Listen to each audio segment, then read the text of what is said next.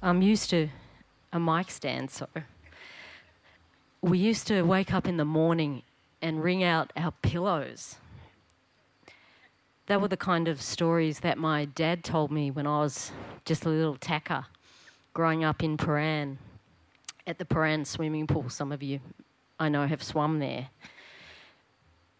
And I used to wonder what he was talking about. And there were a few other harrowing stories, like waiting for the weekly food truck with half a cabbage and a tin of meat. And I would watch the Channel 9 news in Melbourne, lying on the nice warm carpet, and every night of the year, year after year, it was 31 degrees in Darwin. I never understood this. Now, I moved on to my adulthood, and I did quite a few things, but one of them was true. It is true. I was in a folk band, and we travelled a lot and played a lot of festivals, you know, the Woodfords and Melbourne festivals and Edinburgh, 5 Edinburgh festivals. And so we did a bit of dirty comedy thrown in there at times, and America and Canada. And, you know, we were even on daily TV with Bert. Remember Bert? Denise and Elle McFeast the week after the Chopper Read incident. And needless to say, there were a lot of lesbian fans. We were three women. There was a lot of fan mail and autographs and a few stalkers that I found very unsettling.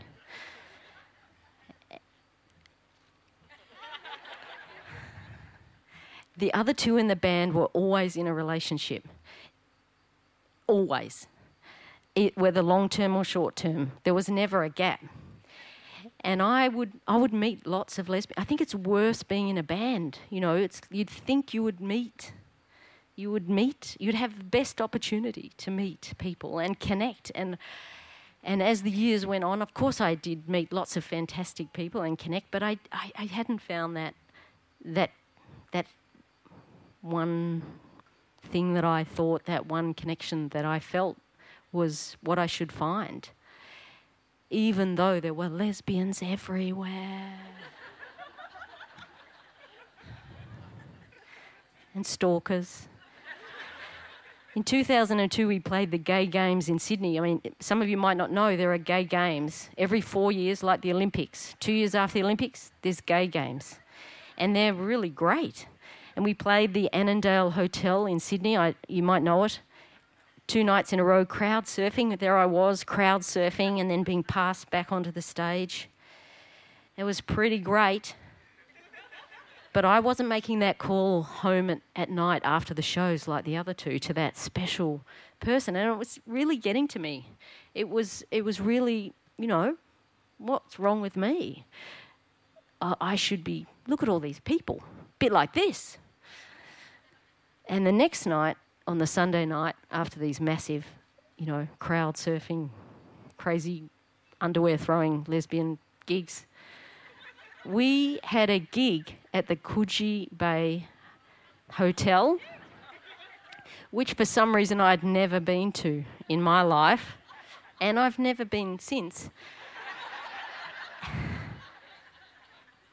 And look, please, no disrespect to any member of the organisation, but it was the Australian Lesbian Medical Association's annual conference, which dovetailed with the Gay Games.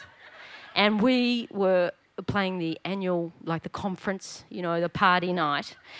And we arrive at the Coogee Bay Hotel, and there's the stage, just the carpet. There's no stage, just on the carpet. Okay.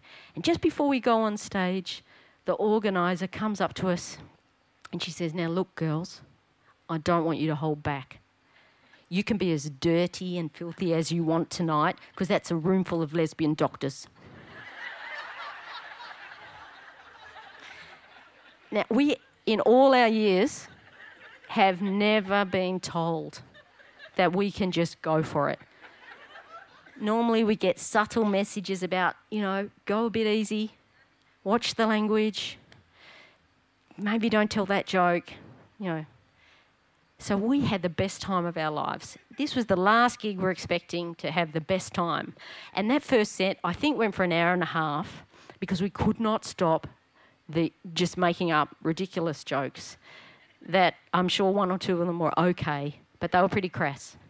And in this spirit that I took on that night, I foolishly said out to the audience just before the end of that very long first set, "Are there any single lesbian doctors in the room?"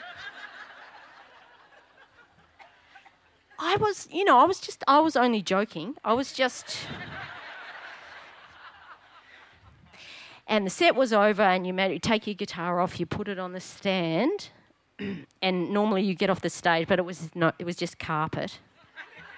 So before I exited the carpet, these two doctors walked up to me, and one of them was very tall, and her name was Dr. Tall. It's true. And another doctor, I don't know her name, and they said, chat, are you serious? Do you want to meet a single lesbian doctor? And I thought, well, I'll put my foot in it now. I can't really say no. Inside, I'm terrified. Oh, God, what's going to happen? Oh, yeah, because I'm in a, band. So, yeah, oh, you bet, that'd be great. And they do secret doctor sign language. And the short one goes off, and the big one is like a security guard, so I can't. Short one. And I'm just terrified on the inside. I'm the short one in the band as well, and I'm just and the others have gone for a drink. No support. Normally we have a sign in the band when you need help. It's this. That's all you had to do, and then they would come across the room and say, "Excuse me, you've got a phone call," and off you'd go, and that's how you were rescued. But no, they were gone. They were at the bar. So I think, okay, it'll be all right. It's okay. You just went a bit far in the set. It should be okay. So I can see someone possibly against their will being brought through all these other lesbians in the direction of the carpet. And all I can see, this is exactly what I could see, is a pair of jeans and thongs. I think, okay. And then I promise you, the next glimpse was only from here to here. That's it, no jeans, it was a pink, slightly frilly top, which alarmed me. I thought, this is not my cup of tea. And then I get a third glimpse, and all I see is from here to here. And it's the most beautiful woman I've seen in my life. And now I'm nervous. I'm like, I'm just in a band. She's a doctor. I still haven't gone to the toilet. There's no help. And I can see she's not thrilled. She was probably having a great chat to some other lesbian in the room, doctor. And so, hello, you can imagine hi. I'm sorry you were dragged. Nice to meet you. And what, you're a doctor? Yeah, I'm in a band, yeah. And did you play music? Oh, you do? You used to play the trombone? Oh, I used to play the trombone. 1 minute, I think, into that moment, I knew that I was gone.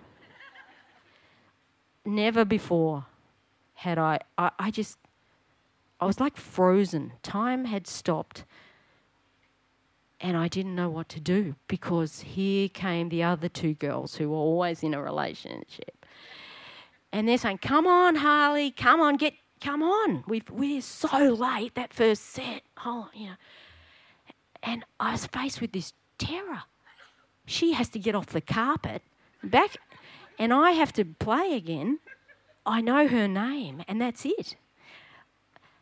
So all I could think to do was look into her eyes like I had never looked at anyone in my life, and hope that might work. And I said, this conversation isn't over yet.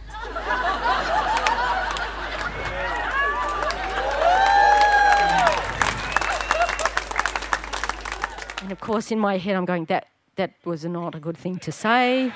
And then this I said, you weren't blunt enough. And then this one said, you should have got her number. And the girls in the band are like, literally, here's your guitar, put it on. We're off and running. I still haven't been to the toilet. But, it's a long set. The second set was the worst set of my life. I couldn't look up. I couldn't play. I couldn't speak. I was just going, oh, OMG, I couldn't see her. I thought maybe she's left. It was terrible. A terrible 45 minutes. Gig ends, packing up, lesbians leaving, as they do. I'm thinking, that's it. It's like Cinderella or something. Gone. And then at the back of the room, there she was. And she came up to the carpet and she said, would you like to have a drink? I thought, oh, fantastic. We had a great few drinks, a great evening. Somewhere during that night, I thought, this is more than one night. Whatever this is more than one night. And then she said to me, I'm flying home tomorrow. I said, oh, yeah, I'm off to Canberra. What about you? Where's home? And she said, I live on an island off the coast of Darwin. All the memories from my father. He had run the Parap swimming pool when it first opened in the 1950s and 60s. And that's why he was telling me those Darwin stories. He drove out of Darwin in about 62 in a white Valiant with those curved wings, 2 kids in the back, and apparently he'd nearly gone troppo from the heat and the bringing out his pillows. And there was one fan in the entire house. And this is what I grew up with. And here she was. And she lived not only in Darwin, but on an island off the coast of Darwin. I thought I have to spend every single minute I can before she gets on that plane. So I tried to be really cool, like a folk star, and let's hang out. Oh, I'll take you to the airport, and as we're sitting in the airport, they call her plane and she gets on in that tunnel thing, to get on the plane. And as she goes off down that tunnel, I remember thinking, I thought my home was in Melbourne, but my home just got on that plane. And I didn't even have her number because there's no mobile reception on Elcho Island. She told me actually that she lived on palm fronds. She was stirring me a bit. But she was gone and I thought, that's it. But she had my number and I had reception. And now, let me think. It was in Canberra, she rang me and then I had her number. And that was in November. In January, on January the 15th, I landed in Darwin. Think about January the 15th. There was, this is absolutely true, there was a blackout, no lights, no power, no fans, no aircon, and I was meant to be getting on a little plane to hop out to Elcho Island. I thought, this is exactly what my father told me. And I walked out onto that tarmac. I was terrified. I felt that. I thought, yep, wringing out the pillows. I got on that plane. I did it anyway. And now, this November, it's 15 years later. We have 2 beautiful boys that we worked pretty hard to get. And my father has even visited once. Thank you.